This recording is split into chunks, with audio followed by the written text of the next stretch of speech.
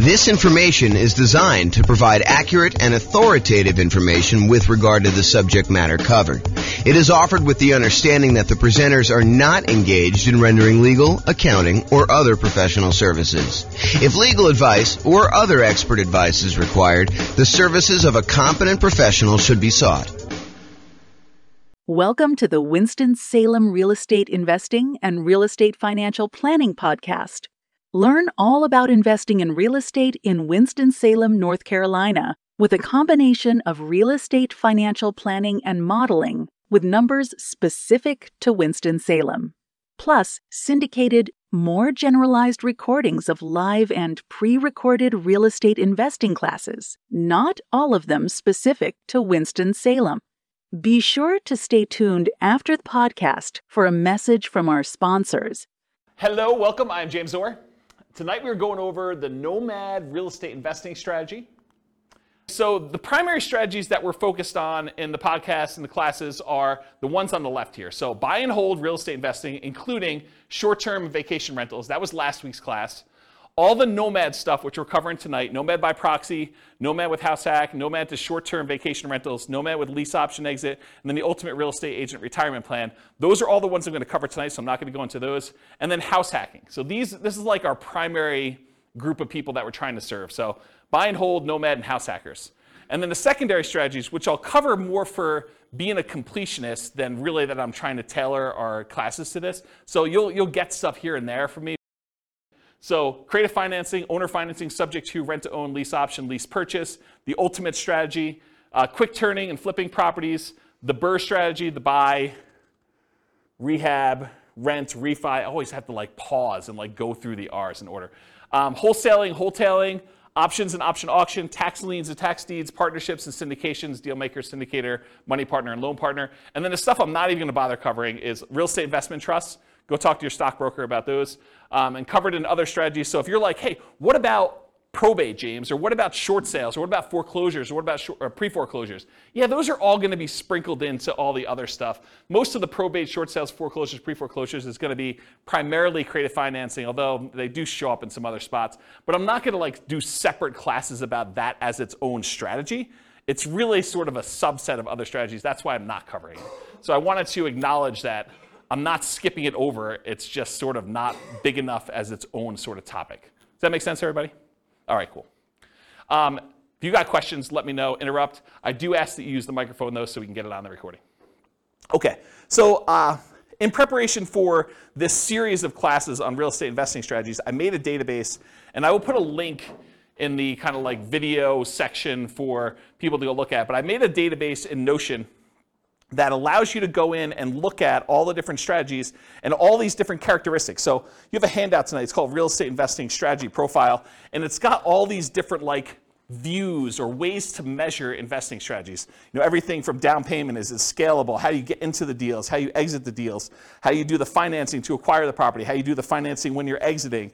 All these different areas that are kind of characteristics. So I have this database that I've been working on making for all the different strategies, all the ones tonight, all the ones last week, all the ones in the future classes we're doing on the strategies. And then you'll be able to say, show me all the deals we can do that don't require any money down, or show me all the deals that I can do that are, for wealth building, or that are highly scalable, or that require little money down, or whatever it is that you want to look into. So the database is searchable and also able to be grouped and viewed in different ways. And so the reason I bring this up is if I have a particular strategy and I've grouped it one way, is it possible you'll be like, but James, what about this other really obscure sort of unusual situation where I can do that with this thing? Yeah, so there's exceptions to everything, right? You can do creative financing inside the MLS. It's not likely, right? It's really rare, but you can do it. So I've tried to categorize the strategies, but there are lots of exceptions. Sure, you could find a deal or structure a deal to make choices that are not in line with what I've defined here. But the idea is just because you don't think there's a chance that X can happen doesn't mean it won't happen. This is designed to be a starting point discussion to help you make better investing decisions on your own with additional knowledge. Of course, do your own research and make sure you understand what's happening. Does that make sense, everybody? Okay. All right, so Nomad variations. This is what we're covering tonight.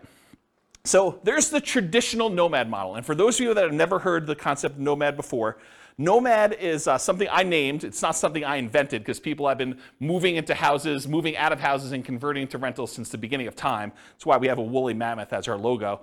So, you know, way back in the day when people were riding woolly mammoths around, they had their cave and they left their cave and they rented out the cave to the person who was coming behind them and they kind of charged them money for it. It's like that old, okay? So the traditional Nomad model is you buy a house as an owner-occupant. You move into the property. You get owner-occupant financing. There's a reason we want owner-occupant financing. It's because it has a lower interest rate usually, and you have less down payment required. So those are the two primary advantages.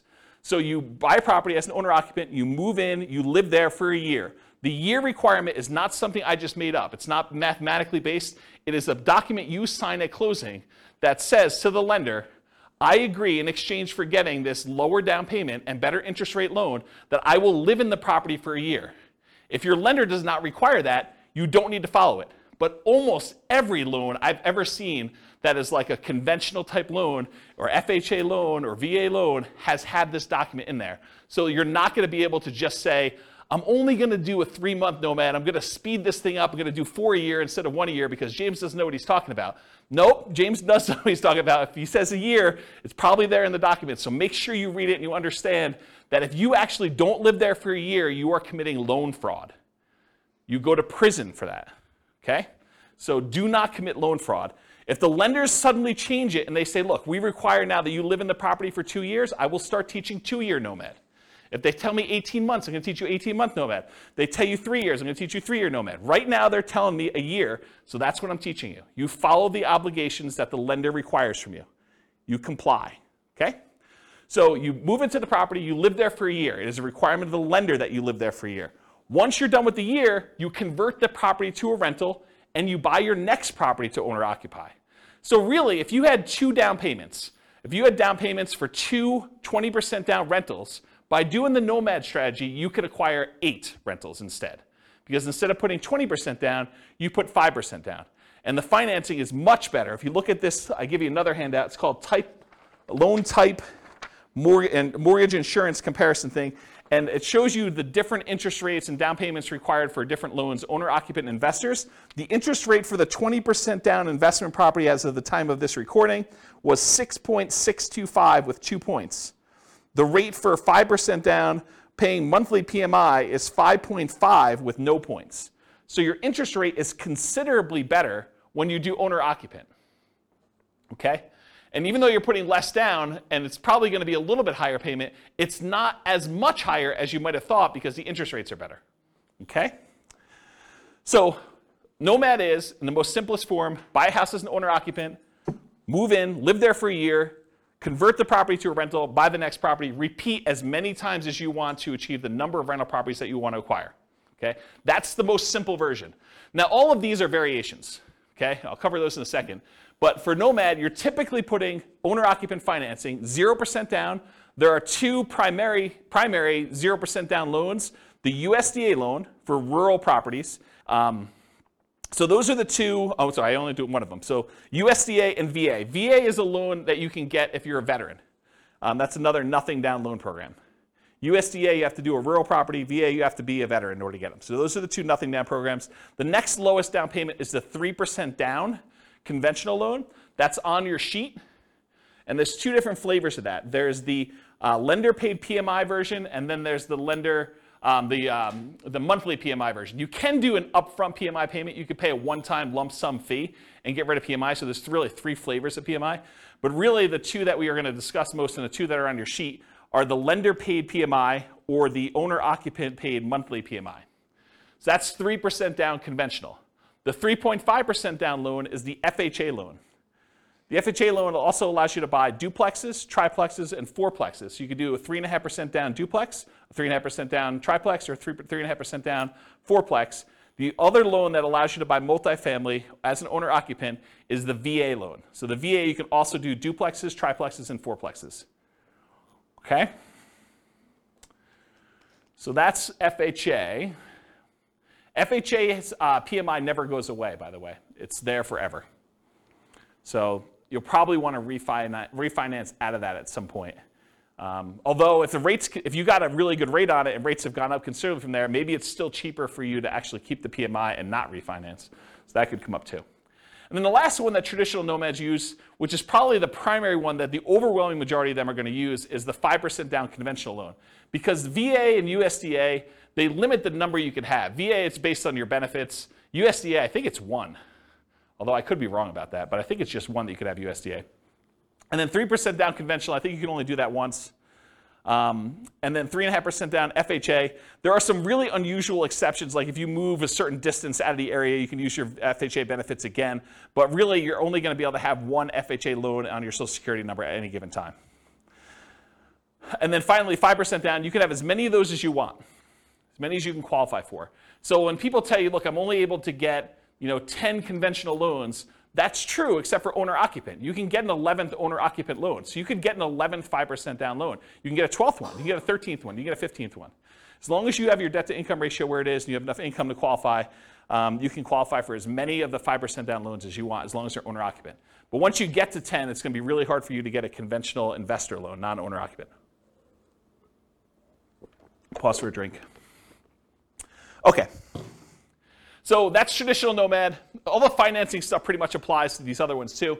But fixer-upper nomad is buying a property that needs work, where you live in it, you move into the property, you live there, you do the fix-up work, then you convert it to a rental after a year, 18 months or 2 years, whatever time period works for you, but a year minimum. That's what fixer-upper nomad is all about. Buying properties at a discount, putting in money in order to fix them up, and then converting them to rentals by living in them. Different than BRRRR, right? Because BRRRR, you're not living in properties. What's that? You're not refinancing it either. You're not refinancing. That's also another good point. Thanks, Nick. Refinance it if you could you buy it with hard money, rehab it, refinance it, live in it? So Rachel asks, are you able to buy a property as an owner-occupant with a hard money loan, move in there, do the rehab, and then refinance it into an owner-occupant loan? You probably could if you could get a hard money lender to allow you to move into a property with a hard money loan. Usually hard money loans are considered commercial loans, and there are different laws and regulations about making owner-occupant loans as a commercial lender. Most commercial lenders do not want you moving into your properties that they have hard money loans on, and so I would think you need to probably have a private loan, probably not hard money, or a hard money lender that doesn't really know what they're doing, and they're willing to take on that risk. Or you do all the rehab before you move in, then you move in and do the refinance where you do that. But then that becomes more of a BRRRR. And if you're, I'd have to think about that one. I'd like to talk to you. Yeah, I'd have to think about that one. I don't have a lot of people doing that, but I guess you could do some variation on that. I wonder how the delayed financing loan would work, because usually the BRRRR stuff is at 20% down payment or 80% loan to value. And so that's what we're targeting for our kind of like rate and term refi. When you're doing a delayed one and you have rehab money, I don't know if you could do the 5% down loan programs anymore. You might have to still do like 20% down, which kind of defeats a lot of the benefits of doing Nomad. So I don't know, I'd have to think about that one. And maybe if a lender is listening to this and you want to research that and reach out to me, my email address is at the end of the presentation. Okay, so fixer-upper Nomad, that's buying a property at a discount, living there for a year, converting it to a rental. Nomad by proxy. How many people like the idea of moving into a property every year? Just one in the room. Okay. Everyone else, Nomad by proxy is getting someone else to move in on your behalf. If you have kids and you want to encourage them to get started investing in real estate, and let's say you had planned on buying, 20% down, buy and hold non-owner-occupant investment properties. Well, instead of doing that, you could say, look, I'm going to take this 20% I had set aside for down payments, and I have 2 kids. I'm going to have them buy 2 properties each over the next 2 years. They're just getting out of college, or maybe they're in college, and you're saying, look, I'm going to buy you a property there. We're going to put 5% down. You're going to live there while you're in college. You're going to get 3 roommates for your college buddies, and you're going to stay there for a year. Next semester, you're moving. I'm having you buy another property with 5% down. You're living in the property, and we're going to kind of repeat that to do it as many times as we can that I've got down payments for and I can qualify for loans. That's a variation of Nomad. It's called Nomad by proxy, where someone else is moving in on your behalf. We also have some clients that are doing it with their parents. Parents are moving in from out of the area. They want to be near their grandkids. The kids, I guess that's grandkids. But they're basically saying, look, mom and dad, I'll tell you what, you come out here. I will put the down payment up for you to move into a property. We'll both own the property together. When you pass on, we just have an understanding that I am inheriting this property. You change your will, right? So you can live in it for the year. You're going to pay me rent, but you're going to be the ones that get an owner-occupant loan. I'm going to put 5% down. You're going to move in. You're going to be the owner-occupant on there. I'm going to help co-sign because you're retired and maybe you can't qualify for the loan. Maybe you don't have the down payment, but that's another version of Nomad by proxy. Okay, Nomad's a short-term rental. So same idea. You Nomad, you move into you buy a property, you live there for a year. But at the beginning, bless you, at the beginning, you decide, hey, look, I'm not just buying a straight up long-term rental property. I want to find a property that has really good short-term rental or vacation rental properties where this would be a great vacation rental once I move out. And so you move there, you move into the property, you live there for a year, and at the end, instead of converting it to a year-long lease with a regular tenant long-term rental type property, you convert it to a short-term or vacation rental. And you're just renting it out to like weekend people in for whatever they're doing. So traditional short-term rental. Once it becomes a short-term rental, it's like you had acquired it for a short-term rental. Except the way you acquired it was 5% down, or 3% down, or 3.5% down, or 0% down in order to get the deal to begin with. Does that make sense? Okay. Nomad with house hacking. So some nomads buy a property with the intention of having other people living in the same unit. The most common one is duplexes, triplexes, and fourplexes, where someone buys a duplex, they live in one half, and they rent out the other. That's the most traditional kind of house hacking thing, except with Nomad, you're buying the property with the intention of, after a year, I'm moving out, and I'm converting all of it to a rental. And then I'm going to buy my next property, and buy my next property, buy my next property. And most of the time, you're unable to do like sequentially a lot of duplexes, triplexes, fourplexes because you're limited in the loan types that allow you to do these multifamily. You can only do really one FHA. Maybe you get one, maybe your spouse gets another one. Maybe you get divorced, get remarried again, you get your next spouse to do a third one. Maybe you do something fancy like that, but for the most part, you're going to be hard-pressed to do more than 2 or 3 at most. I mean, maybe you have a VA benefits, you do your VA loan first, then you do your FHA loan, then your spouse does an FHA loan. Maybe if you and your spouse were military and you each got a VA loan, you each got FHAs, maybe you get to 4, but that's going to be really hard to do and very specific circumstances to do it.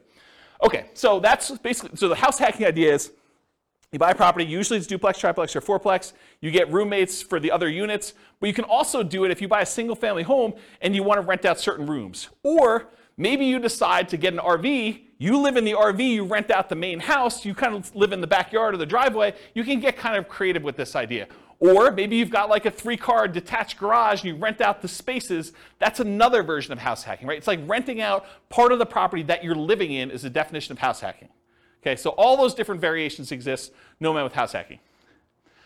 The Nomad with lease option exit. So nomading, you move in, you buy the property, you move in, you live there for a year. At the end of the year, instead of converting it to a long-term, 1 year at a time lease, you say, I'm going to go find a tenant buyer, someone who wants to purchase this property, but they need a year or 2 or 3 in order to get something in line in order to be able to qualify to buy it. Maybe it's enough down payment, or maybe it's time on their new job, or get their debt to income right, or their credit score up, or whatever. But they want to rent it from you for a year or 2 or 3 with the option to buy it from you from a year or 2 or 3 down the road. And so you buy a property, you live there for a year, then you find a tenant buyer instead of a regular tenant, and you actually lease option it to them where they give you an option fee, and then they lease it from you, and then they exercise the option at some point in the future. Or if they don't exercise the option, you get the property back, and you presumably find another tenant buyer to come in and eventually buy that property from you. One of the big benefits of doing this strategy is it can, in an ideal situation, it can eliminate the need for your second and third and fourth and fifth, so on, down payments. Because you can get an option fee from the tenant buyer that is coming in to lease option the property from you that is at least 5% that will cover your down payment on the property that you're moving into and buying. So you could, in theory at least, actually acquire the properties where you do, your option fee covers the down payment for property number 2, and then once you're in property number 2 for a year and you're going to lease option the next one, the option fee from property number 2 could be your down payment for property number 3 that you're buying, and do this. It makes it a lot easier if you at least have the down payment, so that you can front it and then you get it back after a year or 2. But you can technically, and lenders have told me they're able to do this, you can technically use that option fee if you get it in advance as your down payment for the next property. Okay. Oh, I'll add one more thing about this lease option thing, which will come up later tonight when I go over the other part of it. And that is, What do you do when the tenant buyer, what I call, pops out the property? They actually execute their option and they purchase it from you, and you walk away with a lump sum of cash. What do you do with that extra cash? Well, I usually combine this Nomad with lease option exit with an additional parallel path of you buying 20% down rentals or 25% down rentals with the extra money you have when they sell. Because you can only move in so often. You can only move in once a year, and eventually you'll have more down payment money than you need for doing Nomad. So eventually you probably will convert that money either in the stock market or something else, or you use it as down payments to buy 15% down, 20% down, or 25% down rentals. Does that make sense? Then you don't have to move into those. So you'll be buying 2 in a year instead of 1. And I did a whole class, I actually wrote a book on this, but I did a whole class on this strategy. I think I called it something like how to acquire a multi-million-dollar real estate portfolio starting with just $3,000. And the idea was the $3,000 covered you to buy a single property to start with, and then you used option fees in order to acquire the next ones doing lease option exits on all of them. And I gave away the book for Christmas one year. Do you guys remember what year that was? 2017, 2018? It was a long time ago, right? Before the bad times. Before the bad times. But I gave away that as a Christmas gift. And did you guys ever read it? I thought it was a pretty decent book when I wrote it. So if you could find, there's a class on that. I may have even taught it multiple times. I think I taught it multiple times. Anyway, that's the idea. So that's Nomad with lease option exit. And then the last one is, what if you were going to Nomad, but you got your real estate license? So instead of having to come up with 5% down, you come up with 5% down, but you get paid a 3% commission when you buy a property for yourself. And so really you're net out of pocket 2%. So you put 5% up, you immediately get 3% back, so you actually are able to acquire properties with less down. And so we're going to walk through the math tonight of what I'm calling the ultimate real estate agent retirement plan. You have a real estate license, and when you buy your own properties, instead of having to come up with 5%, you can actually get a rebate and get net 2%. Or maybe you buy your first property with 3% down, you get 3% back, you had nothing in the deal. Okay, so that's an example of that. Any questions on the variations? I'm going to go through a lot more detail, but I wanted to cover what they are so that you understand what they are as we go through the kind of like different perspectives. Yeah, microphone for Nick, if you would, Rachel. Thank you. Are you violating the loan by doing the short-term rental and short-term renting it before your 1 year is up? So you're saying, hey, what if I move out of the property early at 11 months and I convert it? No, you still live in it, but like just on the weekends, you rent it out. Oh, I don't think so. I think you could actually do vacation rentals in the first year on an owner-occupant loan. That's my understanding. And the example I'm using to cite that is you can buy a vacation home. You put 10% down. It's technically an owner-occupant second home type loan, but you're renting that out to vacation people in that first year. I don't think there's any laws or rules about that. And let me back up and say this. Check with your lender, because I'm not a lender. I don't know, and your lender may have different rules, or your loan, or they may have changed the rules since you listened to this recording. But go check with your lender and ask them those questions. But my understanding is that there is no problem with that. Yeah, good question. All right, any other questions on these? You guys like this? Pretty cool. It's got a cool class. See? Check it out. All right, so now I'm going through this kind of like real estate investing strategy profile, and I'm going to just start talking about the different characteristics of this strategy and the kind of like where it lies. So is this a real estate investing strategy or a real estate entrepreneurship strategy? And I define the difference as this. When you're investing, your primary goal is to take money and get a return on that money. So you put out money and you're expecting to get a return on it. Real estate entrepreneurship is different. You're kind of like starting a business and you expect to get paid primarily for the time you've got invested. Not necessarily the money you're putting into deals, but the work that you're putting in. And so traditionally with buy and hold, you put up 20% down or 25% down, and you want to make it as passive as possible. You're not really trying to get a return on your time. You're trying to get a return on that 20% or that 25% down. When real estate entrepreneurship, you might be going buying properties creatively, lease options or subject to or something like that, where you're primarily going out, you're doing marketing, you're talking to sellers, you're getting a seller to agree to some type of creative financing deal. Maybe you're not putting a lot of money in the deal, but you have a lot of time and effort put into it. And so that's real estate entrepreneurship, where you're trying to get a return on the time you put in primarily versus the money. So nomading, in my opinion, is investing. You're putting up some money and you're doing this. There's not a lot of extra work to nomading, more so than just picking out the property, acquiring the property, and moving in. So most of the time, people are typically thinking of nomad real estate investing as an investing strategy rather than real estate entrepreneurship.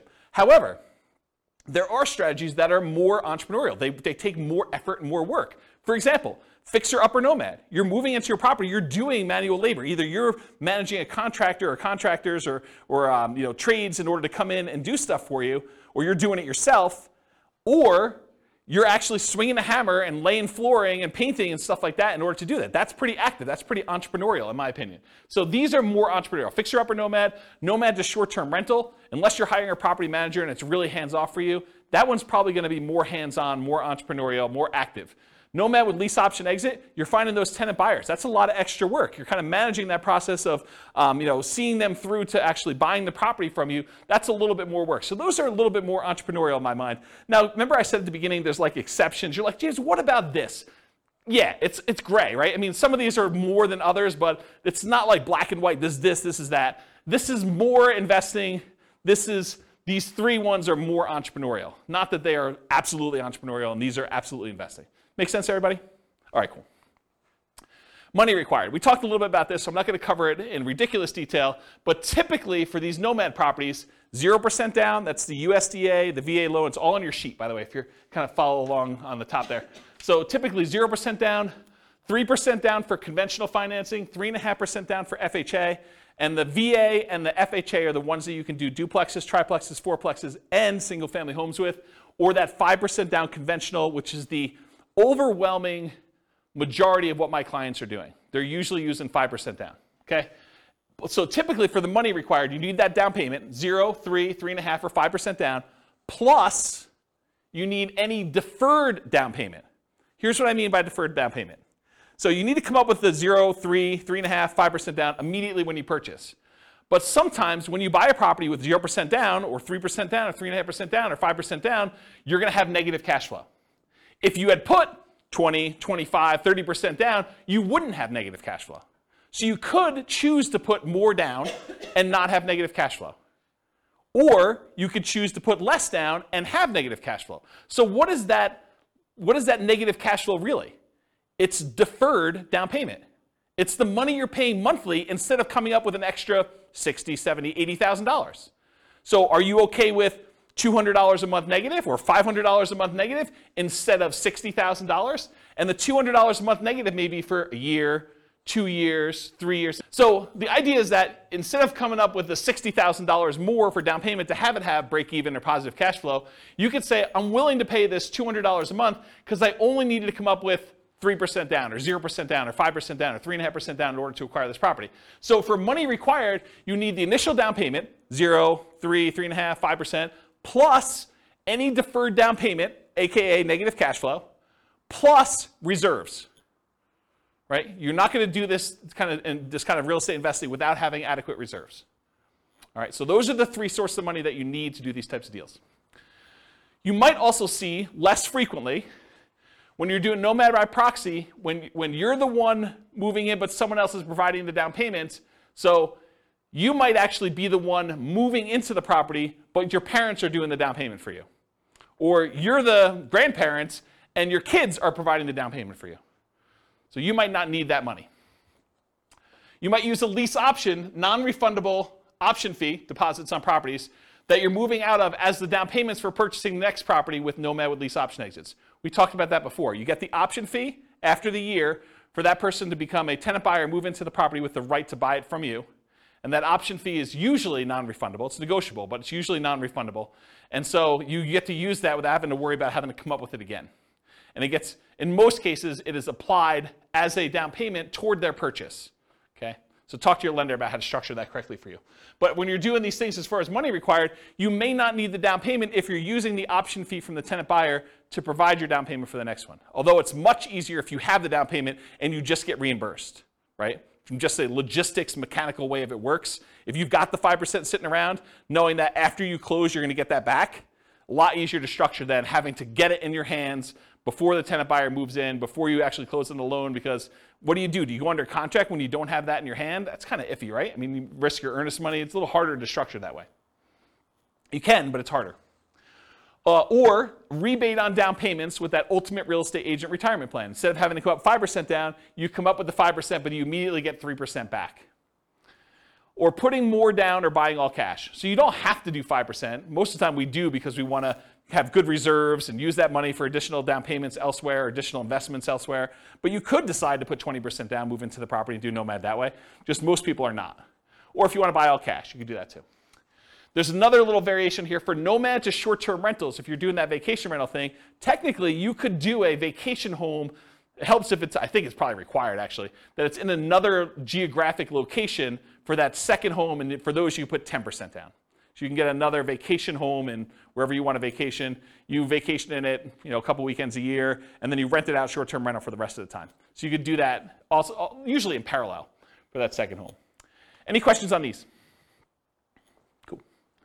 Credit required. So this is traditional owner-occupant financing. You got to qualify for an owner-occupant loan. So you must, I think I hit this home. Did I not cover this? You must move into the property or you're committing loan fraud. Is there anyone confused about that? You got to move into the property, otherwise it's loan fraud. So, and if you're doing Nomad by proxy, somebody has to move into the property. And don't think, I'm going to fix this. James doesn't know about this. No, James has looked at this for a long time. He has not found a way around it. If you think you found a way around it, you can try to reach out to me and tell me, but I'm going to tell you it's probably loan fraud. Okay? So you got to move into the property you're committing loan fraud. Usually you're required to live there for a year based on a document that you sign at closing to get your loan. Now there are exceptions to this. You get divorced, I think that's an exception. If you get transferred for work, I think that's an exception. But there are not that many exceptions to this. So, what? My lender calls it a life-changing event. Okay, so for the microphone, Nick says his lender calls it a life-changing event. That is one of the ways to get out of it. You can't just say, I don't like my house anymore. But hey, you have a kid, get rid of a kid, get a wife, husband, or get rid of a wife or husband. I think those are life-changing events. So those could be kind of characteristics for you to be able to do it more than once. Typical credit score you need is 620, although it varies a little bit for different loan programs. The better your credit score, probably the better your interest rate's going to be, except for FHA, which I think is the same no matter what. And the cheaper your PMI is going to be. There are some exceptions. You can go down to 580. I think FHA and VA allow you to go down a little bit lower than 620. I already talked about that. Less common situations, if you're buying without a loan, all cash, obviously a credit score is not required for doing that. And then if you're Nomad by proxy, where someone else is getting the loan, you may not need to qualify yourself. And then I just made a note on here, credit score requirements can change, so don't go to your lender 6 months from now and say, James on this recording said that I can get a loan for 620, that's the loan I want, and he told me I can get 5.5%. I'm not telling you that. Go talk to your lender, find out what the then current credit score requirements are, and the then current interest rates, and the then current down payment requirements are. I'm not guaranteeing that you can go get loans for these things. Okay, skills required. So what do you need, what skills do you need in order to do Nomad? Nomad's a weird one because it's sort of like very similar to buy and hold in a lot of ways. But there are other investing strategies where you need a lot more or a lot different skills in order to do this. But for nomading, the primary skills are you need to analyze deals. You need to make sure that this is going to be a good rental once you move out. You need to find cash flowing deals. You need to find a property that makes sense for you to buy. You don't want to just buy anything. And I think that's probably one of the bigger mistakes is people buy properties that they primarily, bless you, they primarily want to live in, but that may not make the best rentals. I think there's a little wiggle room there, but you don't go buy your dream house that would never make a good rental just because you can. Okay, so you need to find decent cash flowing deals. Another skill is acquisition financing, getting your owner-occupant loan, understanding how that works. That's a skill you need. And then property management. Once you convert it to a rental, you need to be able to manage the property. So property management is another skill. Now, the skills of property management can vary depending on which strategy you're doing. If you're managing them yourself, that's one strategy. If you're hiring a property manager or a company, that's a different strategy, right? You need the skills of managing a person then, or a company or a team, versus the skills of actually finding tenants, screening tenants, evaluating tenants, lease presentation, ceremony, all that stuff, and then kind of like property management, overseeing repairs and all that, and turns and those things. They're very different skill sets depending on which one you want to do. And then the third version of the skills of property management is doing short-term rentals. Doing short-term rentals is different than regular property management. It's also different than hiring and managing a property manager. So just realize that they can be different flavors of what property management means. And then additional skills may be required for variations like lease options. Right? Understanding that lease options require some additional levels of education and expertise. You need to understand what they are, how they work, paperwork, how your attorney recommends you do them, so on and so forth. Okay, stability. So this was This was a email I got probably like, I don't know, 3 months ago, 6 months ago now. And it was a guy that does the Farnham Street blog, whose name escapes me, and I probably should have looked it up because I forgot it last week too. But he basically sent out this blog post in an email, and it was about this idea of active versus passive stability. And the basic concept is something is considered passive if you do it and then you don't have to do anything to it anymore. It's sort of like it'll take care of itself. But then there's this idea of active stability where you actually have to keep doing something to something, or it'll blow up or destroy you or kill you or whatever it is, or it'll kind of eat up, your investment or do poorly for you. And so real estate on a whole is very active, right? If you don't do anything with your property, even if it's vacant land, if you don't pay your taxes on it, they're going to come and they're going to take the property, right? They're going to do your foreclosure, they'll have a tax lien or tax deed sale, and you'll lose the property. So it's very active. But even within the active part of it, there's some variations. For example, if you go get a 30-year amortizing loan, that's more passive than getting a interest-only loan that has a balloon, right? If you don't really do anything with the loan, over 30 years, that thing will pay off, right? You're just making the payments every month, that'll pay off. Whereas with an interest-only loan with a balloon, you might make payments for 10 years, but at 10 years, you got to take an action because there's a balloon that says the balance is due at 10 years. So if you don't do a refinance or sell the property, you're going to have a real problem. And so can you see that doing an interest-only loan with a balloon is more active than a 30-year amortizing loan that is more passive? Even though both of them are really active, you got to do stuff with them, right? So I started thinking about this idea of stability in real estate investing. So even more active than passive are fixer-upper nomads. Got to do the work, got to get in the property, got to do everything you need to do there. Nomad to short-term rental. You got to kind of manage the short-term rentals or manage a manager doing that. And then nomad with those lease option exits. That is more active than a traditional nomad just rent it out long-term. Okay, so those are the more active versions of this. And then I have a little thing over here just about like the difference between active and passive. You can read through that if you want to. Any other questions? Sweet. Am I going too fast? Okay, good. I'm going to take a drink though. Scalability.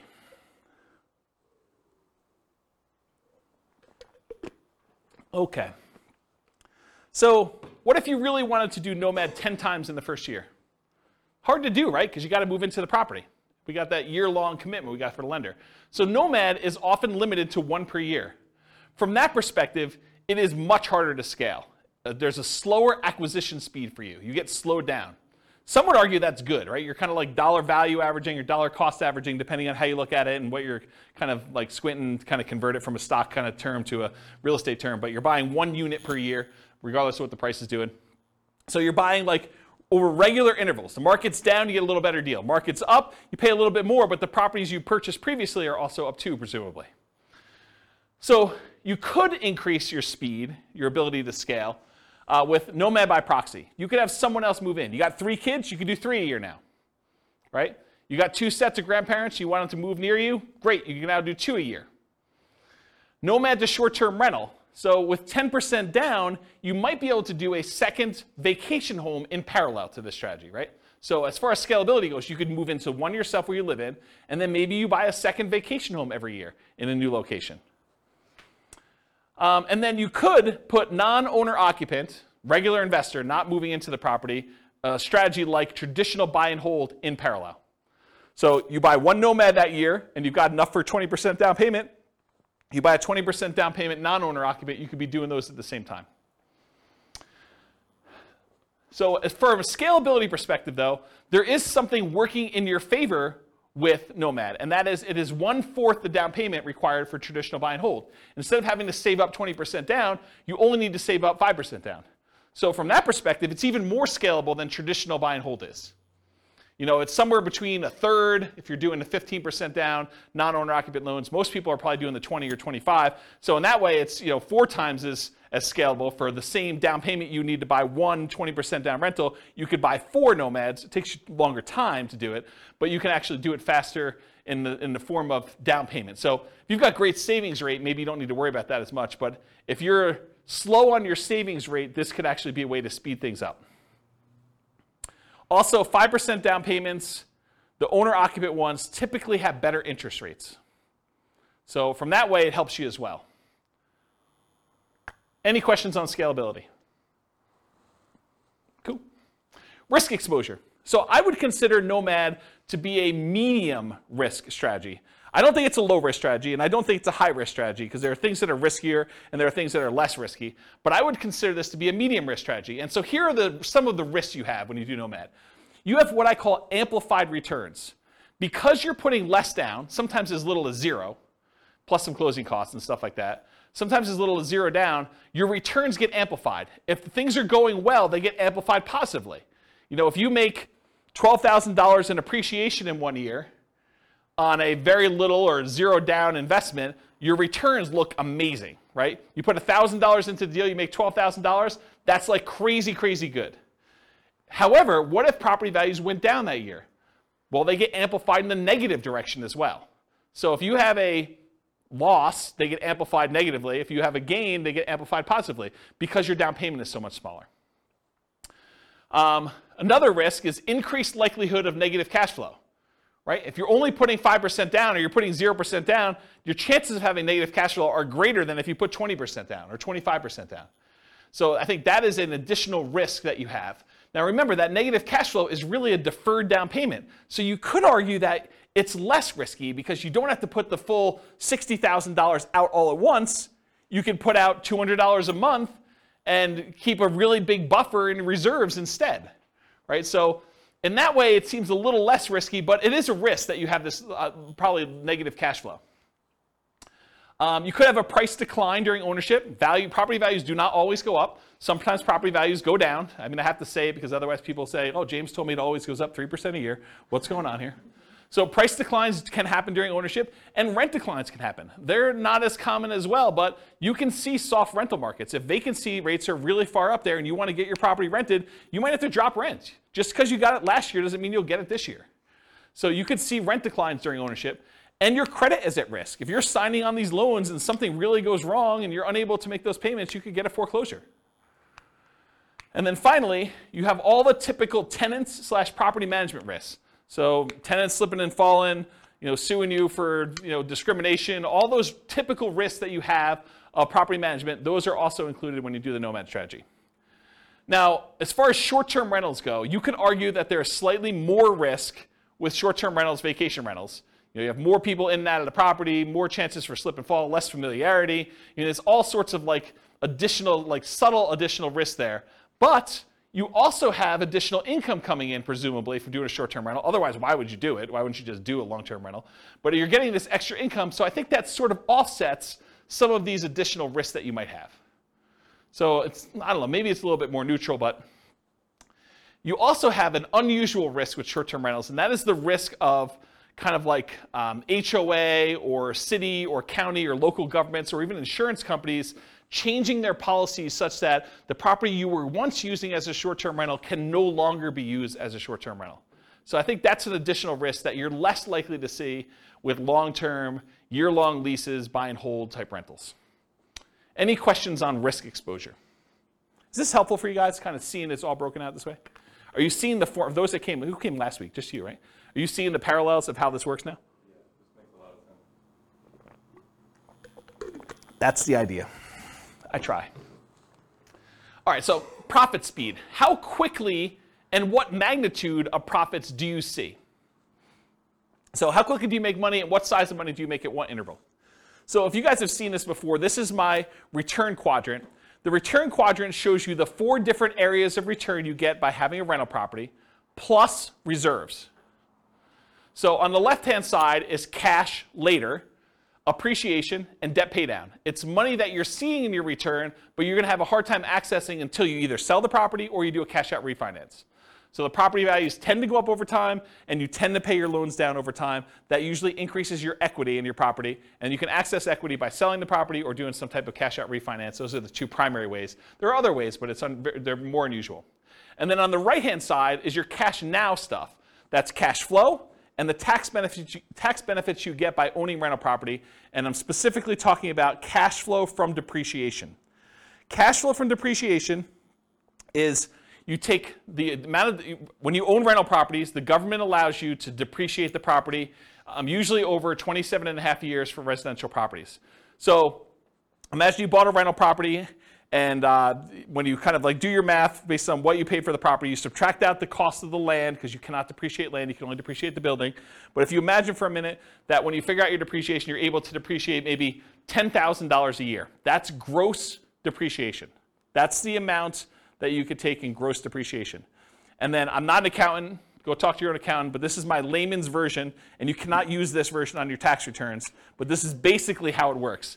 If you make $100,000 a year and you have $10,000 in gross depreciation by owning a rental property, then you're only paying taxes not on the $100,000, you're paying taxes on the $90,000. So what you really end up doing is you save $10,000 of taxable income.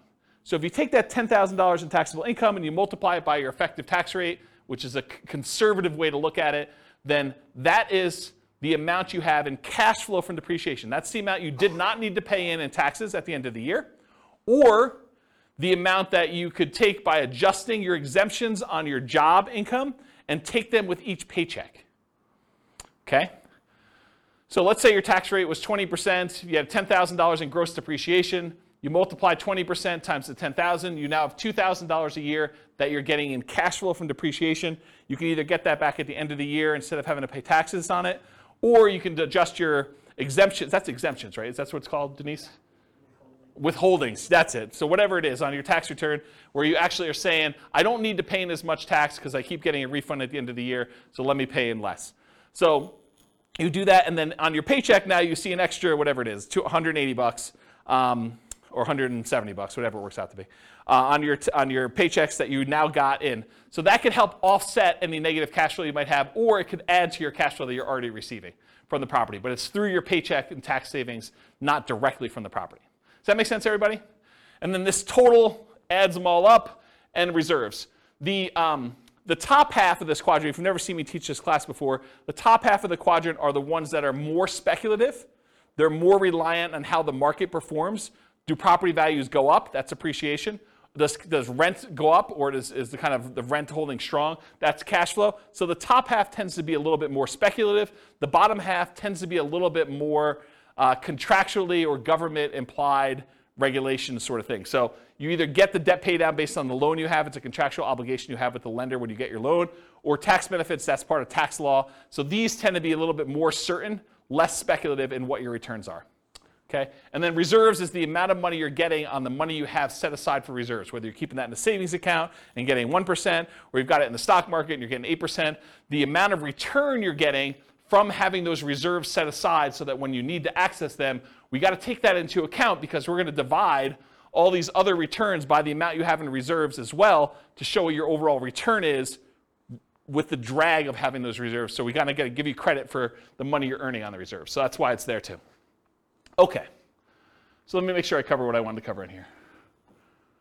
So with Nomad, you typically can start seeing the appreciation and the debt pay down within 30 days, right? You buy the property values go up, you pay down the loan a little bit, you start seeing those right away. However, cash flow you don't get till a year, and your cash flow from depreciation you don't get till you convert it to a rental. So if you're house hacking, you get a little bit of it now, but really you're primarily seeing that a year from now when you convert it to a rental. Rents and security deposits are typically paid in advance, so you do get that a little bit more up front. Short-term rentals, while you're still living in a property, can speed up your time to receiving cash flow. So you could, on weekends, short-term rental your property as a vacation rental. Lease options, you typically see an upfront option fee. So that's another speedy thing if you're doing a Nomad with lease option. Using a property manager can slightly delay your time to producing cash flow once you convert it to a rental, because most property managers are not giving you the security deposits or the cash flow as soon as your tenant moves in. Usually there's like a bookkeeping delay, maybe even a little delay for having some reserves with them or whatever they're doing. And then usually we think of this as a percentage return of the amount invested. It's either cash on cash return on investment or a cap rate. Cap rate is the return you get if you bought the property all cash. And then I talked about cash flow from depreciation. Any questions on profit speed? Cool. Finding deals. So how do you find these crazy Nomad deals? Well, the primary way that most people find Nomad deals is through the MLS. The MLS has the largest selection of properties, and so most of them are finding it through the MLS, the multiple listing service. There are some other ways to find them. Another common way is for sale by owner, And there's really two main groups of for sale by owners. There's the actively marketed, all the for sale by owners that are putting signs in the yard, putting their properties up on Zillow or other websites to advertise that it's actively for sale. Those are the actively marketed for sale by owners. But then there's a whole separate group of for sale by owners that they haven't told anyone their property is really for sale. Those are sort of what I call the hidden for sale by owner group. And you usually find those through either marketing to properties that are not advertised for sale, or networking. You're talking to somebody and they say, hey, I'm considering selling my property. And you're like, oh, I'd like to buy it. And that's considered a hidden for sale by owner because no one knows about them. They're not actively advertising. And then a more unusual way of finding deals is wholesalers.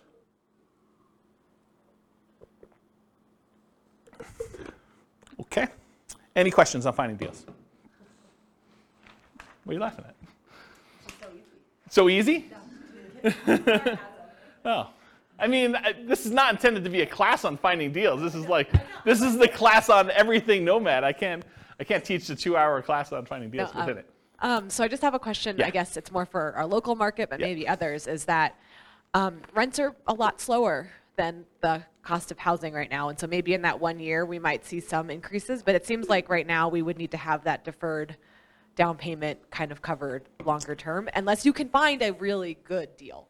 Yeah, I think that's also, true. being able to get traditional financing on, if you want to do the like fix it up, that's also a lot harder to do right now too, because a lot of homes are selling for far over their appraisal values when they're depreciated.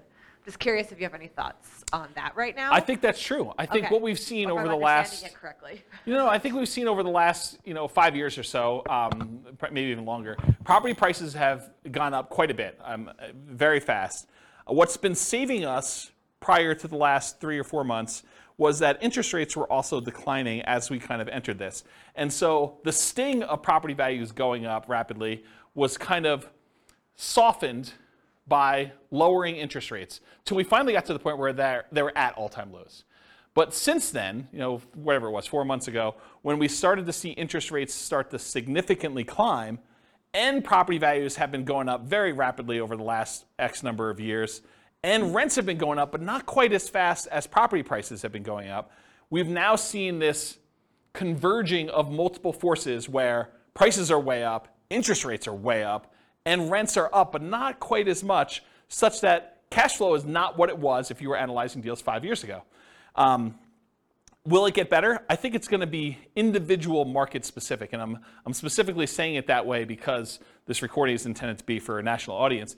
But in our local market, I don't know if we're going to see a retracement. I can't say. I could tell you that demand looks really strong, and if you had come into the market stats class, I mean, you three were at least in the market stats class. Oh, you were there too?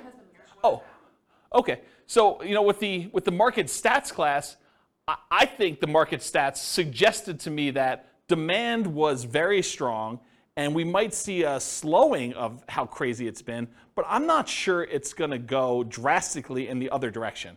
I mean, it's possible. I can't predict the future. My crystal ball is really blurry for me, but I think that we're probably going to see a slowdown, maybe a little bit retracement, but I think that's true. Now, if you think about it, though, if you put 20% down and you were able to get break-even cash flow a few years ago, maybe now it's 25% because you see an increase in down payment and an improvement in interest rate in order to get to that point. Maybe it's even hard to find those.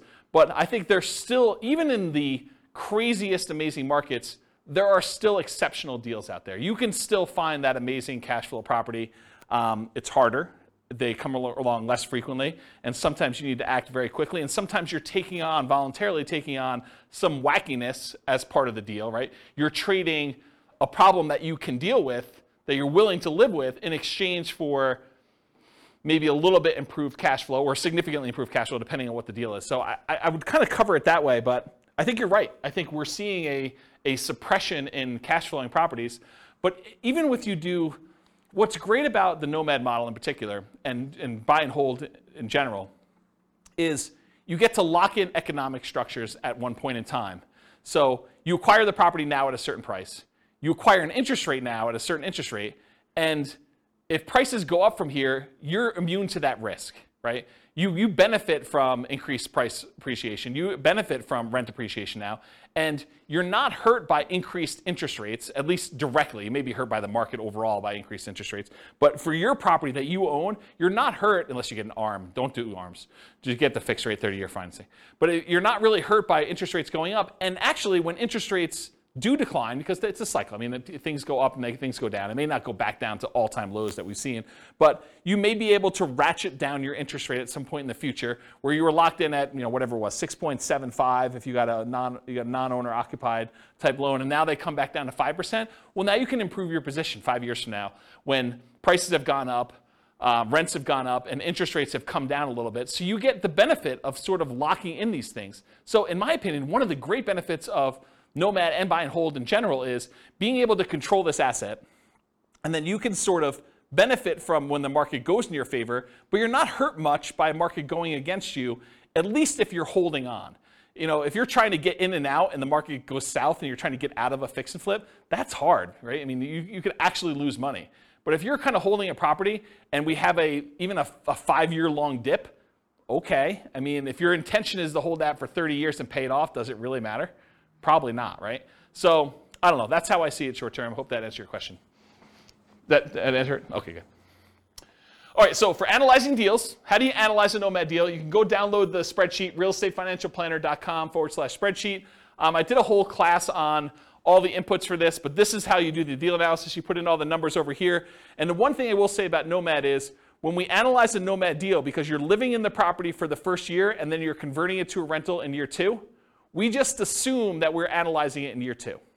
So year 1 becomes year 2. It's going to be off a little bit. You'll pay down a little bit more on the loan. Your appreciation will probably be a little bit better, but don't worry about it.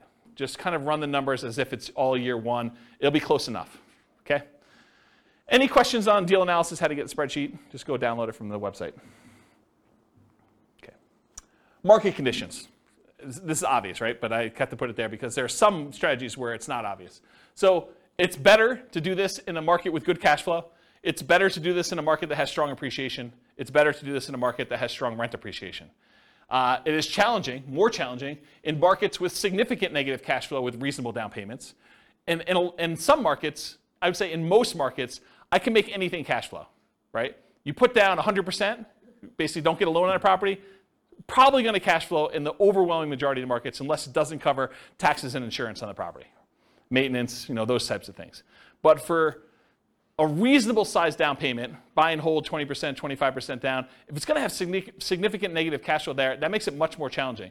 And if you're doing Nomad and it's going to have negative or break-even cash flow at 20 or 25% down, it's probably going to be negative if you have 5% or 3% or 3.5% or 0% down, right? I mean, that's just the math. So that's a challenging market. And then markets with no or negative appreciation and rent appreciation. If you're buying in a market where the property values are still the same as they were 10 years ago, that could potentially hurt you a little bit if you're doing it, right? Sometimes it's hard to predict, but there are some markets that people have a mass exodus where there's a decrease in population and there's less demand for the properties over time. And I think that's partially what hurts appreciation and rent appreciation. Any questions on market conditions?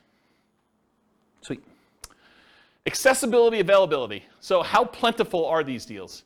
In many markets, there are plentiful deals you can select from the MLS.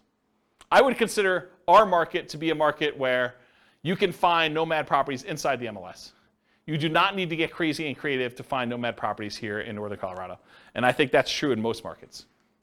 In some markets, you're sifting and sorting for the top deals where these are markets where everything cash flows. Everything's 10% cash on cash. And now you're trying to find the best property where you're like, okay, 10% cash on cash is no longer my criteria. Now it's 20% cash on cash or whatever it is. So now you're really sifting and sorting for the best deals instead of just any deal that will work. In our marketplace, we're usually limited in the deals that we can get to work with these numbers. So it's not like you've got 95% of the MLS that you can go ahead and just anyone will do. You're already looking at that top 5% just to find ones that are going to be close enough. And then you're having to select of those. In other markets, it might be challenging to find positive cash flowing properties, especially with smaller down payments. I think I'd classify our market as that. Nick, if you're willing to say, are most of your properties that you do 5% down, are they cash flowing off the bat? Yeah, exactly. So it's really, he said no, by the way, for the recording.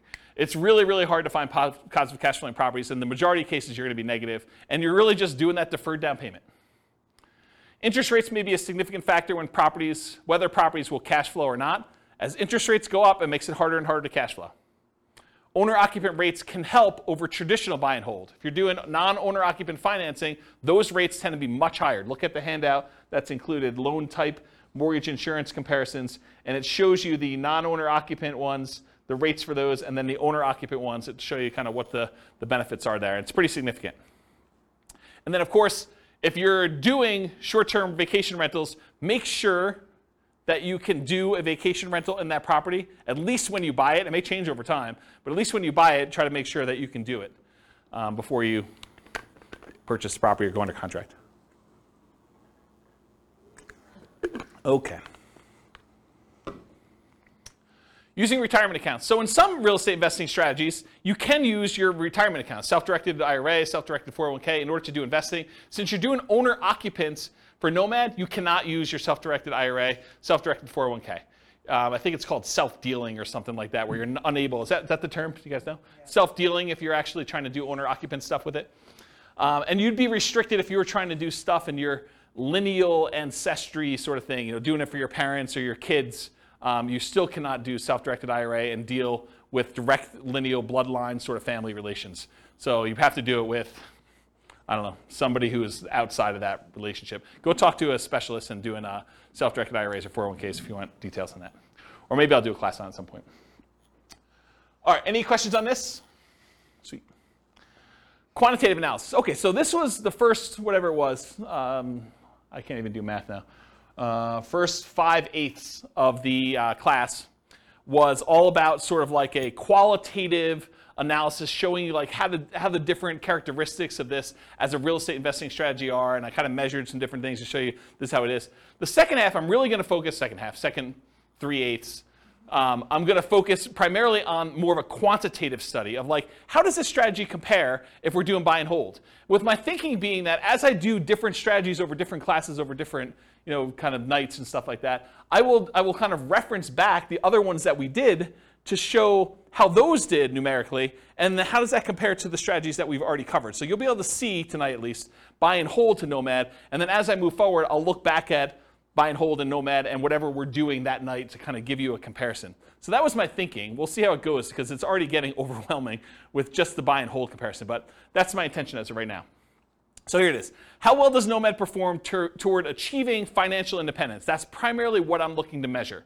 And as I go through these, one of the things I realized very quickly as I went through them, because I was making decisions as to, well, I'm not going to show 30 examples of this one. I could show 30 examples of this strategy versus 30 examples of this strategy.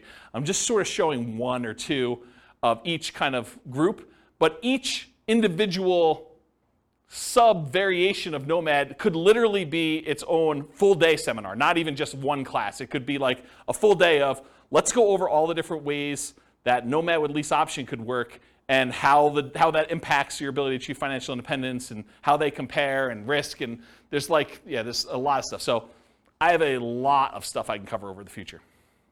So there will probably be their own eventual full classes on each. And there probably are at least a full class or several classes on them. It is, and this is kind of like a warning to you. It's naive to generalize these results. Okay, so if you go and say, oh, James said, and I'm making this up because I don't remember, James said lease option is the best strategy I should do, so I'm always going to do lease options in every situation.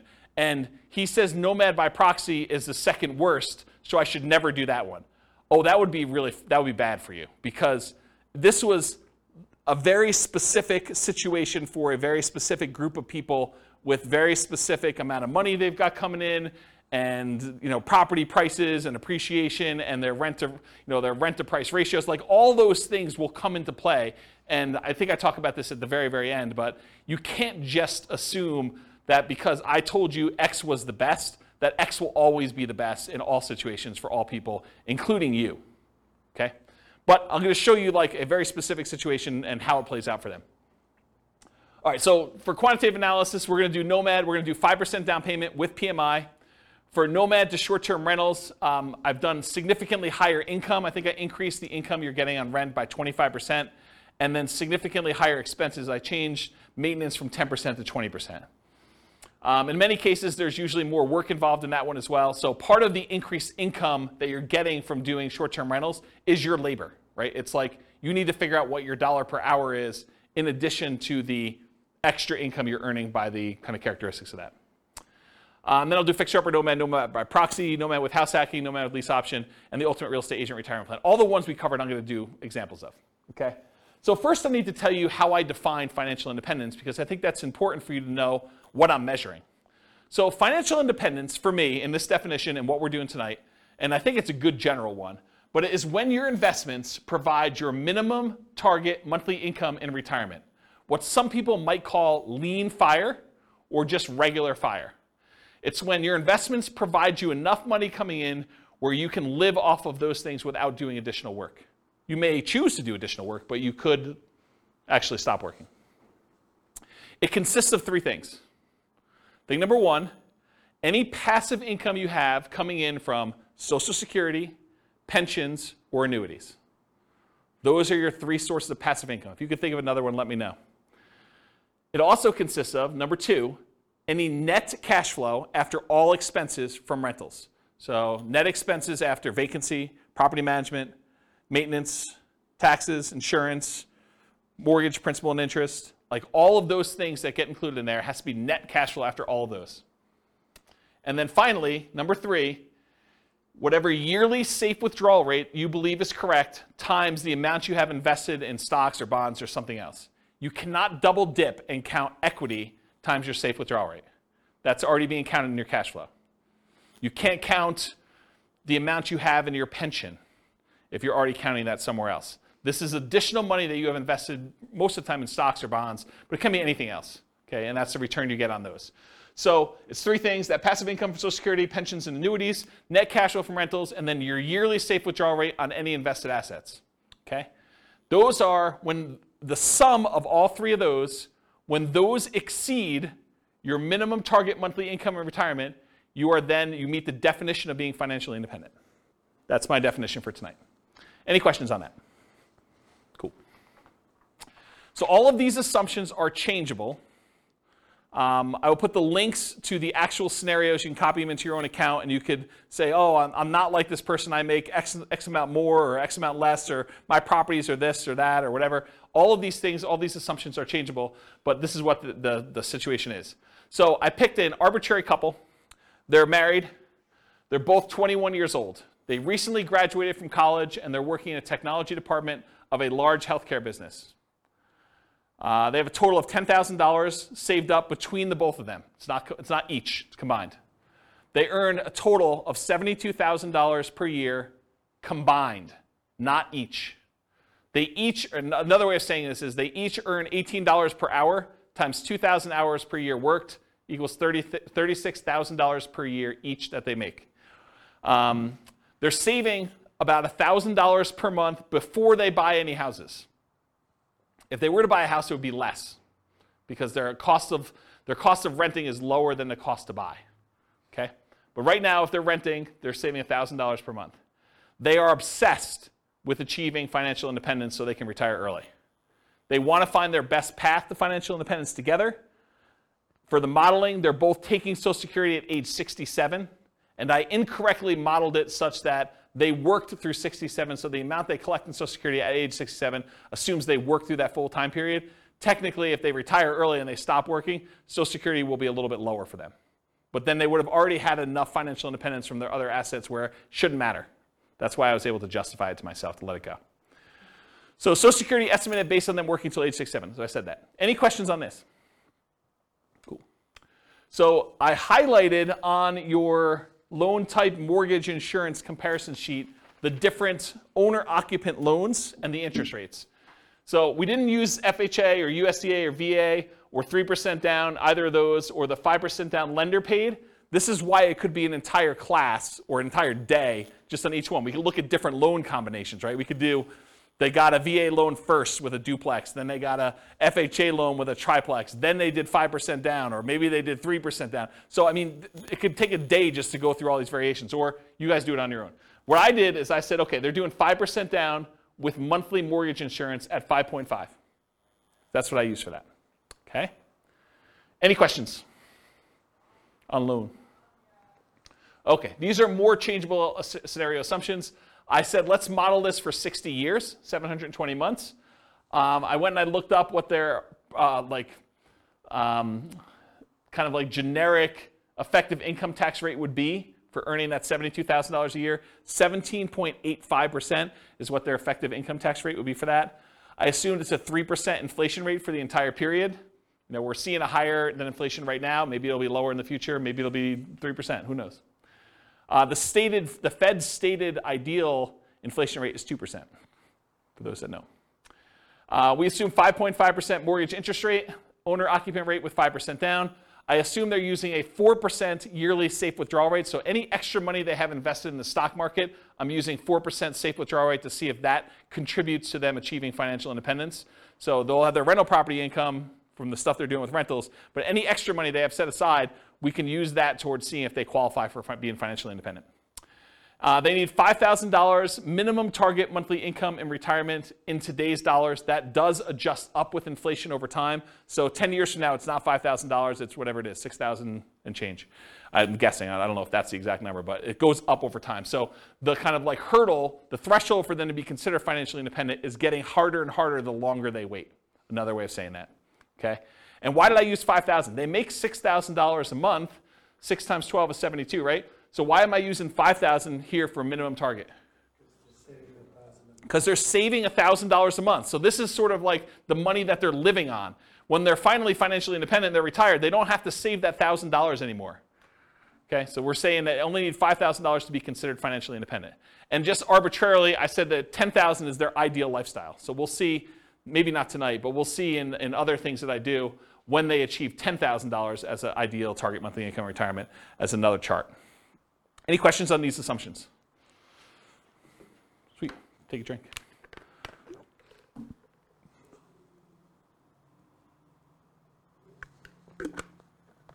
All right. Ooh, small fonts. Okay, so these are the property assumptions. These are the details that I use for the property.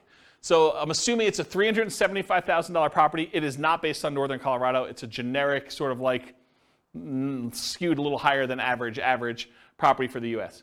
So 375 property value, purchase price, and it goes up at a rate of 3% a year. The same rate as inflation.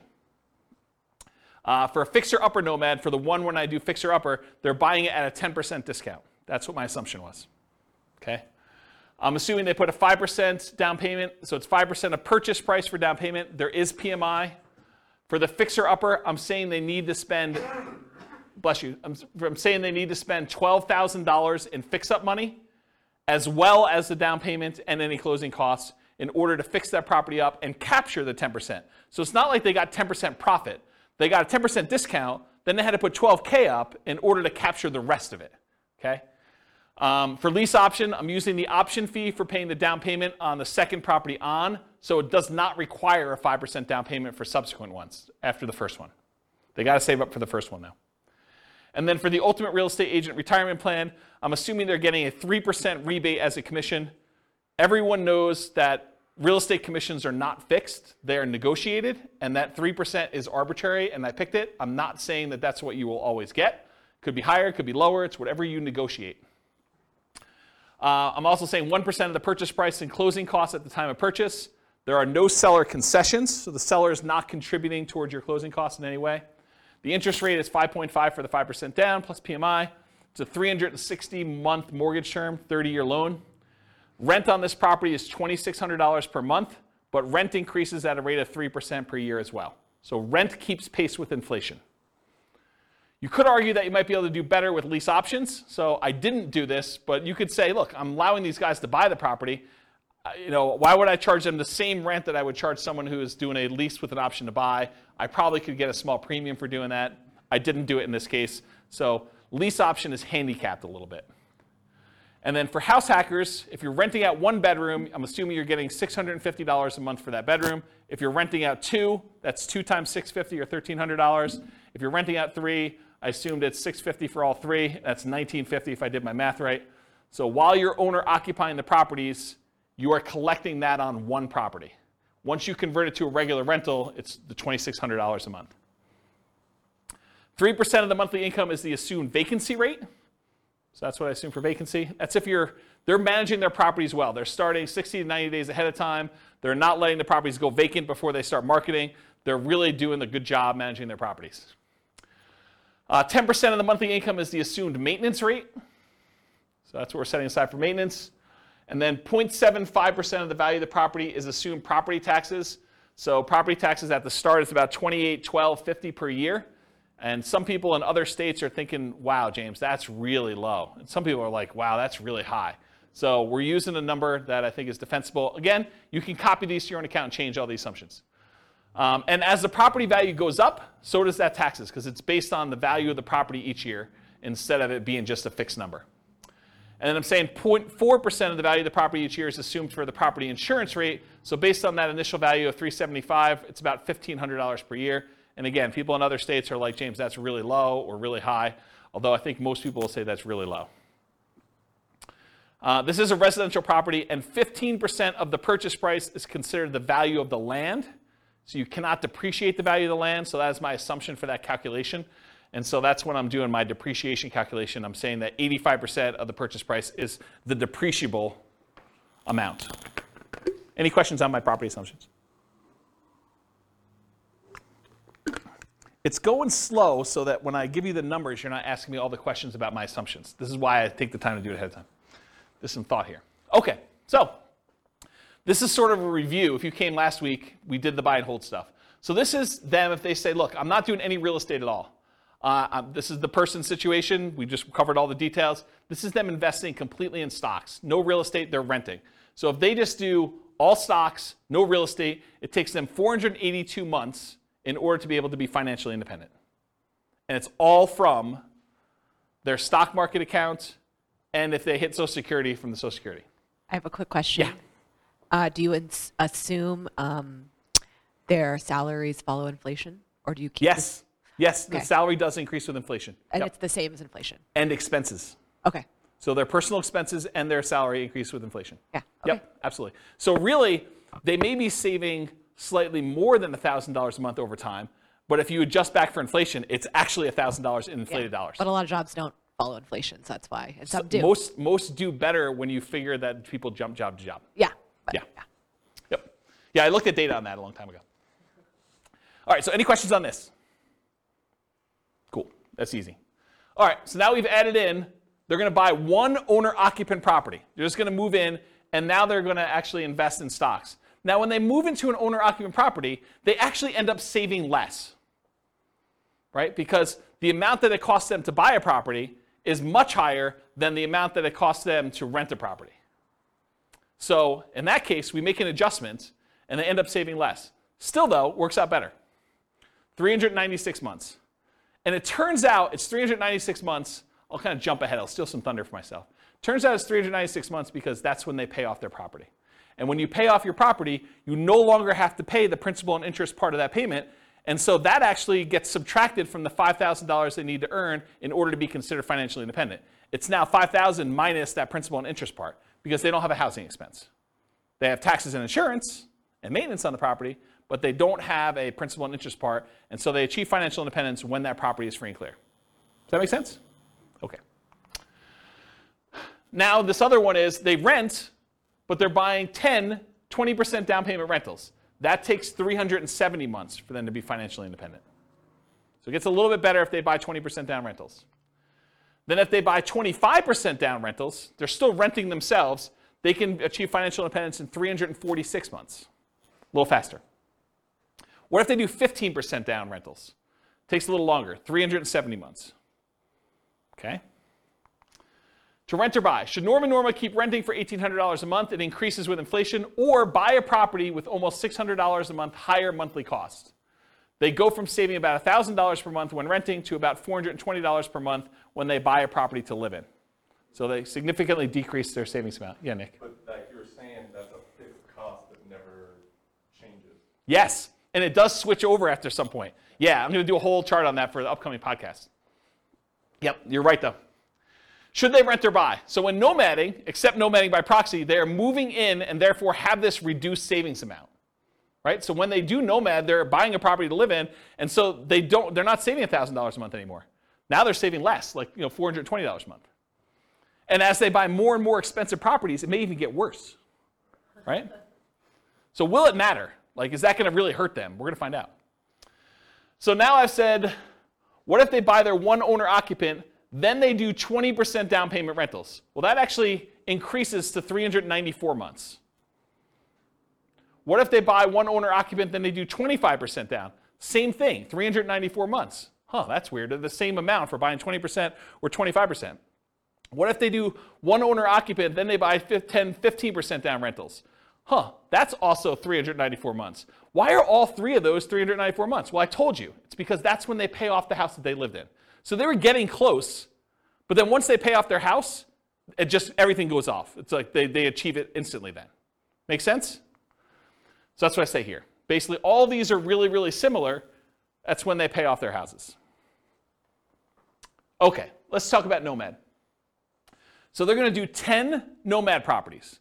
9 of them will be rentals. The last one they're going to live in. All 5% down. So besides short-term rentals with higher rent and more work, nomading is the fastest strategy to achieve financial independence. It comes in at 320 months. Okay? So 320 months is how long it takes when you nomad. They don't even buy their 9th and 10th property until well after they achieve financial independence, though. So fixer-upper nomad. They're buying properties at a 10% discount. So 10% discount is about $37,500. But it costs them $12,000, adjusted up for inflation. So that changes over time. The later it gets, the more expensive it is, to capture that amount. This is not counting any labor you're doing for yourself. Right? All that may be extra. So $37,500 discount minus $12,000 in rehab costs. So you're really capturing about $25,000 in equity when you do this fixer-upper nomad model. And that's just an assumption, right? Yours could be better, could be worse. Maybe you get better deals in this. Maybe you get worse deals in this. I had to put a stake in the ground. That's why this could be a whole day class by itself. They also, because they're buying it at a discount, $37,500 discount, they get almost $200 per month more in cash flow. Right? Because they're borrowing less. They're doing 5% of a 10% discount instead of 5% of the full price. So their cash flow is a little bit better when they do fixer-upper nomad. They need more money to acquire/rehab the properties, though, which actually delays when they can buy the property. Because if they were just trying to buy a property as quickly as they could save up just a 5% down payment plus closing costs, now they need 5% down payment plus $12,000 plus 1% in closing costs. It delays when they buy that first property and some subsequent properties as well. Okay? But then they're collecting better cash flow on it, which helps them qualify for future loans and kind of replenishes their money, but they still need $12,000 in rehab money for the next one too, because I assume that they're repeating it every time. So regular nomad needs about $22,500 for down payments versus this $32,250 with the rehab costs. And I just broke out the math. The 5% down payment on the discounted purchase price is $16,875. The 1% in closing costs is about $33,775 and $12K in rehab. That's where this $32,250 comes from. And it delays when they acquire their first property. So any questions on my assumptions? The reveal. So that takes 231 months to achieve financial independence. Before it took 320 for them doing the regular nomad. Now if you buy a property at a 10% discount and you get that extra cash flow, even though it delays you buying your first one a little bit, maybe even a couple other ones, it's actually faster, 231 months. Part of it's the extra cash flow. Any questions on fixer-upper nomad?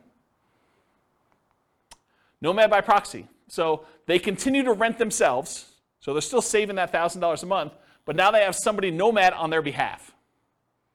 So that's interesting. We've assumed that they have more than one proxy, which is a big assumption, because if you're just thinking I've got one kid or one friend or one parent or whatever it is who's willing to do this nomad by proxy for me, then this would slow it down, because I've assumed that they could do it as quickly as they can come up with that 5% down payment, and they've got enough people to do it where they're doing that. I assume that there was no benefit or compensation to the proxy. Most of the time when you're having someone nomad by proxy, you're giving them below market rent or ownership in the deal or something else. And I did not assume that in this case, which is a big assumption. And that's why this whole thing could be its own class, right? It could be a whole full day class. They just started paying rent right away. One of the reasons this one does so well is they collect rent right away, so they don't have to wait a year while they're living in the property. They have improved debt to income, which helps them qualify.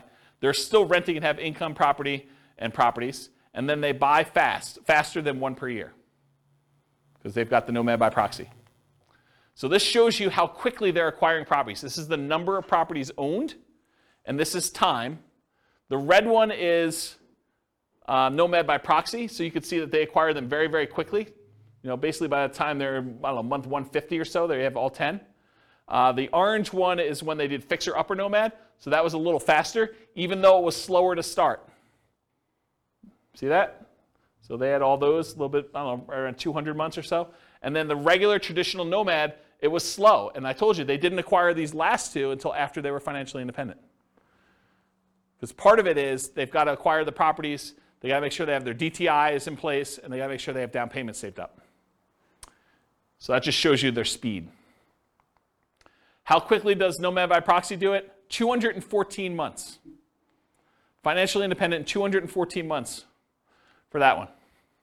Versus 231 with Fixer Upper and 320 for traditional Nomad. All right, so these short-term rental assumptions, and all these assumptions are changeable, but I wanted to make a point that what I use for short-term rentals, I think a lot of people would argue you're really handicapping short-term rentals, James. But this is what I use. So rents will be higher, but fees and expenses on rents will be significantly higher as well. Overall, I've assumed the net, after all the additional expenses, your rent will be 25% higher. So instead of $2,600 a month, it's $3,150. Additionally, maintenance goes from 10% of $2,600 to 20% of $3,150.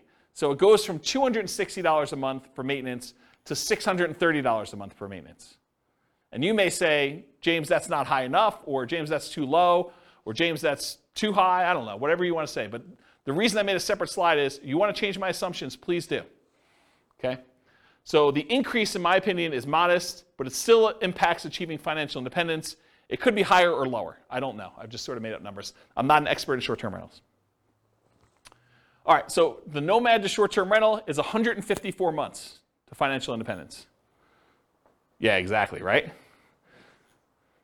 So you go from 320 months for the traditional model all the way down to 154 months for achieving financial independence with Nomad to short-term rental. Retire at 33, is that what we figured out? Retiring at 33. Realize too that this assumes you keep doing that model after financial independence too, right? Because you're basically assuming you're continuing to get that. We could model it and say, once you achieve financial independence, let's go ahead and go to long-term rentals to make this more passive and see how that looks. Or once you get to the point where your long-term rentals would support you at 100% of your minimum target monthly income retirement, then convert it back to long-term rentals and reduce the workload. But otherwise, you're being active, right? This is more like a part entrepreneur business for that. Okay. Nomad with house hacking. So essentially the same as getting a side hustle. I want to stop and make a point about this. If you get a roommate and you're collecting $650 a month from that roommate, mathematically, it's the same as you getting a $650 a month extra job, right? You're just getting extra money coming in. It counts as a side income. So when I model it, I literally model it as an extra income. That you're getting $650 a month as an extra income source. That's how I plug it in. So I just have the income starting at month 33, which is when they buy their first property. Takes them a while to get to the point where they can afford the first property, 33 months. So I have it start at 33. And I ran 3 different scenarios, with 1 roommate, with 2 roommates, and with 3 roommates, just to see how the difference worked out. So with 1 roommate, it's an extra $650 per month. With 2, it's $1,300. With 3, it's $1,950. And then once the year is up, or once they buy their next property and they move out, then they bring these roommates with them, in theory, and they convert the last one to a regular rental getting $2,600 a month. Does that make sense, everybody? Okay. So if you get 1 house hack roommate, it's 263 months to financial independence. If you get 2 house hack roommates, it's 238 months. If you get 3 house hack roommates, it's 214 months. And in this case, once you achieve financial independence, I jettison your roommates. You no longer need them. You just keep living in the house from there on, right? Because once you get there, the income that you were getting from that doesn't count anymore anyway. So I just said, let's just get rid of it. Okay, so you have enough financial independence income sources from the rentals and any money you have in the stock market and whatever else to support your minimum target monthly income in retirement without the extra roommates in house hacking modeling. Okay, any questions on this? This is nice to see, kind of like the comparison. All right, so I just want to remind everyone what this deal is. So traditional Nomad, you buy a home as an owner-occupant, you live there for a year, then you buy a new home, you convert the previous to a rental, and you repeat the process until you reach your financial goals, as many times as you want. With Nomad with lease option exit, you buy a home as an owner-occupant, that's the same. You live there for a year, that's the same. You buy a new home, that's the same. Then you convert the previous to a lease option tenant buyer. That's different. And you replace sold properties with new properties. And you repeat the process, okay? So lease option is different than traditional Nomad because you're putting tenant buyers in there, and then any ones you sell, you take any proceeds you have, and you're at least in one of the variations, you're buying replacement properties with 20% down or 25% down. All right, so here's the challenge with this. If we run this and we don't buy replacement properties, they sell their properties to tenant buyers, and you don't really acquire a bunch of properties, right? You basically get one, and then you live there until you buy the next one, and then 3 or 4, I think it's 3 years later, you sell it off, so you go back down, and then you can buy another one, then you can do this, and it keeps repeating, and you never really get to the point where you own as many properties as you did with other traditional models, because every time you convert it to a rental, in this case a tenant buyer, rent to own, you actually are selling the properties after a period of time. So it's bad in that way. So in the past, I often taught this combined with buying 20 or 25% down payment properties instead of having to wait for all the Nomad ones, right? So this is how they compare. This is regular, what I just showed you over here. This is the same one, versus if you add buying 20% down payment rentals, you end up getting up here and you end up having properties. But there's some buying and selling going on here throughout these transactions, right? So you eventually get to that point where you do that. Yeah, well, I should do a whole new class on this. I mean, this should be a full day seminar, honestly, because it's complicated. There's a lot of stuff going on. So anyway, when you do those, though, buying 10 properties with lease option exits where you're not replacing them with 20% down payment properties, it takes 379 months. It's one of the worst ones. If you do it where you put 5% down, and then when you come up with a 20% down payment, you can also buy those in parallel, it's 441 months. It's even worse. Okay? Now, what's the problem you're solving by doing lease options, though? Having to come up with down payments, right? Because this is a strategy where you don't need to save the down payments anymore. You use lease options to do it. You need to save the first one, but then after that, you're kind of using other things. And again, if we did different assumptions, this could win. This could be the best strategy based on the assumptions we use. Okay. The ultimate real estate agent retirement plan, you're nomading with a real estate license. You're collecting a commission on the property you buy to nomad into. In our modeling, they essentially get an instant 3% commission, meaning instead of 5% down, they're really paying net 2% down plus closing costs. So the way to think about it is they come up with 5%, and then they immediately get rebated back the rest. 3% of that. Not 3% of that, but 3% of the purchase price, so 60%. If their limitation was down payment, if that was what was holding them back, this helps a lot, right? Not having to put up as much, but it doesn't solve all problems. It doesn't solve debt to income. So I plan to teach a whole course on this strategy for those that are interested. If you guys are like, hey, I want to do this whole thing, I probably will do like some type of significant course. So if you do that, though, it's 310 months to do that. And all it is the same as traditional Nomad, except you have a real estate license. So that's the difference. So the main real estate license, the main one where you didn't have a real estate license was 320 months. This saves you about a year, 10 months, just doing it that way. Okay? Any questions on that? Nice.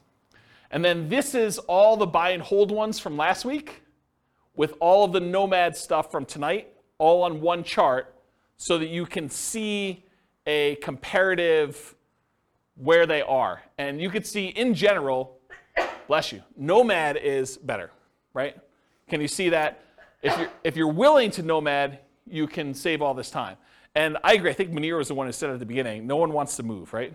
Who wants to go and move into properties? But you make a compelling enough financial argument. You're like, is moving worth 50 grand? Or is moving worth 10 years of not working? You start getting to these points where you need to make that decision for yourself.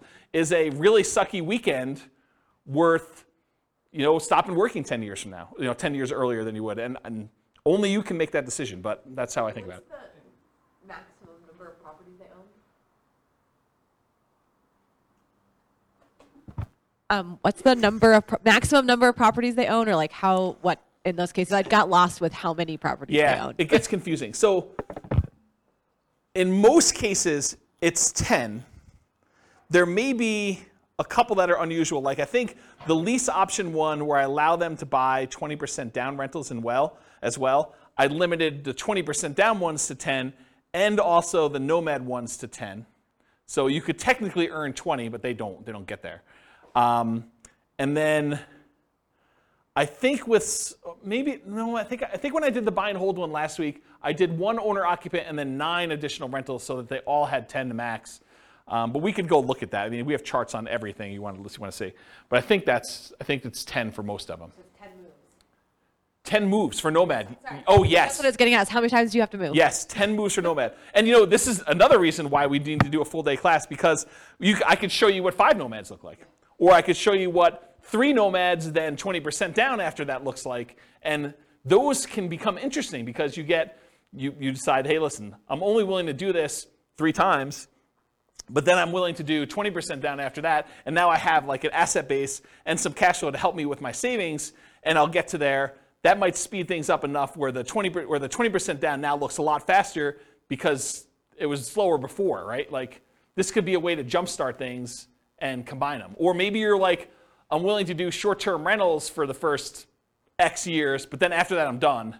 Or I'm willing to buy a certain number of properties till I have kids and then I'm done. Or I can't start nomading until my kids are out of the house and then I start nomading. So there's all sorts of variations on how to do this. And that's why there's probably multiple full-day events for doing modeling like this. Or copy them into your account and change the assumptions yourself. Because you change and we're talking about very specific characteristics of the properties. You change it to our numbers around here, they look different. You change it to numbers in Greeley, they look different. And one of the things I'm doing is if you go to realestatefinancialplanner.com/model, what I'm working toward, and it's in very late alpha, kind of where I describe it for those that are programming people. I'm actually taking 300 market data sets, what the price and rents and taxes and insurance and maintenance and all that stuff is for 300 different markets, and running them through literally 100 different scenarios. 15% down rentals, 20% down rentals, 25% down rentals, Nomad, house hacking Nomad, ultimate real estate agent retirement plan, like house hacking, like all of these different variations. Or, what if I get, 25% more income, or what if I get $100 per month more rent on properties, or $100 less in rent on properties, or what if I hire a property manager or don't hire a property manager? What if I do all these other things? And so there'll be like 100 variations that compare themselves to each other based on that city's specific numbers.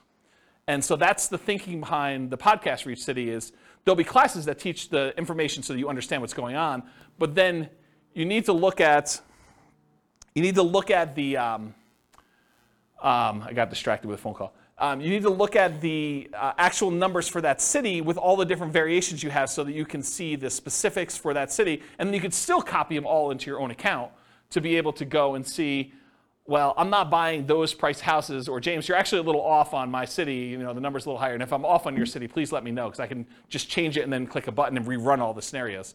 That's why I'm writing the code to do that. I don't know why I was telling you this story, except that it's a lot of variations if you want to do it, and it's specific for each city. I think that's where I was going with that. So, any questions on this? I think there's one slide left. All right, in conclusion, assumptions for modeling matter a lot. right? You change one little thing, it's like the butterfly wings flapping and all that other stuff, right? I mean, you make one little tweak here, and that cascades out over 720 months, and you doing certain things. Should you pay off properties early? Like you could decide to do that too. Or what if you got better than the assumptions I used in the stock market? Or what if you're afraid of the stock market and you're keeping this in savings accounts? All these things matter. And so I think changing all those things can matter a lot. If you change the assumptions for your income expenses, it changes everything. For market conditions, appreciation rate, rent appreciation rate, price, interest rate, vacancy, rent, maintenance, property management, taxes, insurance, the stock market rate of return, what you're investing in and its risk profile of what you're doing, and then your target monthly income retirement. If it wasn't $5,000 a month, might significantly change the numbers for these guys. Might be better or worse. You don't really know. The safe withdrawal rate you use. I mean, if you're using 4% or you're using something much more conservative because you're afraid of stock market stuff and you want to be conservative there, that could limit your ability to achieve financial independence or change the numbers or characteristics. So the strategies that work best in that market may differ. So you shouldn't use the numbers from tonight as like a fixed thing, but I think it's instructive to see how I set it up and what the assumptions were and kind of how they relate to each other for one particular person with one set of assumptions in the one market. You got to do the math for your own stuff. And then I mentioned the website, realestatefinancialplanner.com/model, and then just pick your city. And I think I did a whole bunch of, I think I did 305 cities or something like that. It was about 300. And so you can go look at those and see like how they all work. Do you have a question? Sorry, I really like numbers. So I'm just curious in your assumptions, you don't talk about health insurance benefits? It's included in personal expenses. And personal expenses. So my question is, that can change when you have employment versus not. Does that change in your calculations, or do you keep it? It's easy to do, right? So but I'm just saying, in your modeling, can you change that? Yeah, and I'm going to tell you how to do it right now, right? So we said when they achieve financial independence is when their income emits $5,000 a month. Yeah. So if they're working and it's $5,000 a month, maybe for the retirement one we say it's now $550 or $6,000 or whatever it is, right? So you just change what you need to have in retirement. And I did a class earlier this year where I had you walk through, it's the budgeting class. I made a budget spreadsheet. And it's a special budgeting spreadsheet because most budgets allow you to kind of do a budget for today, right? They kind of do that. My budget spreadsheet had all the different things that you'd have as income and expenses. It mostly does expenses, income on the right-hand side. But it does mostly expenses, but then it has 3 columns. Bless you. It has column number 1 for what's your current stuff. Like, what are you spending money on now?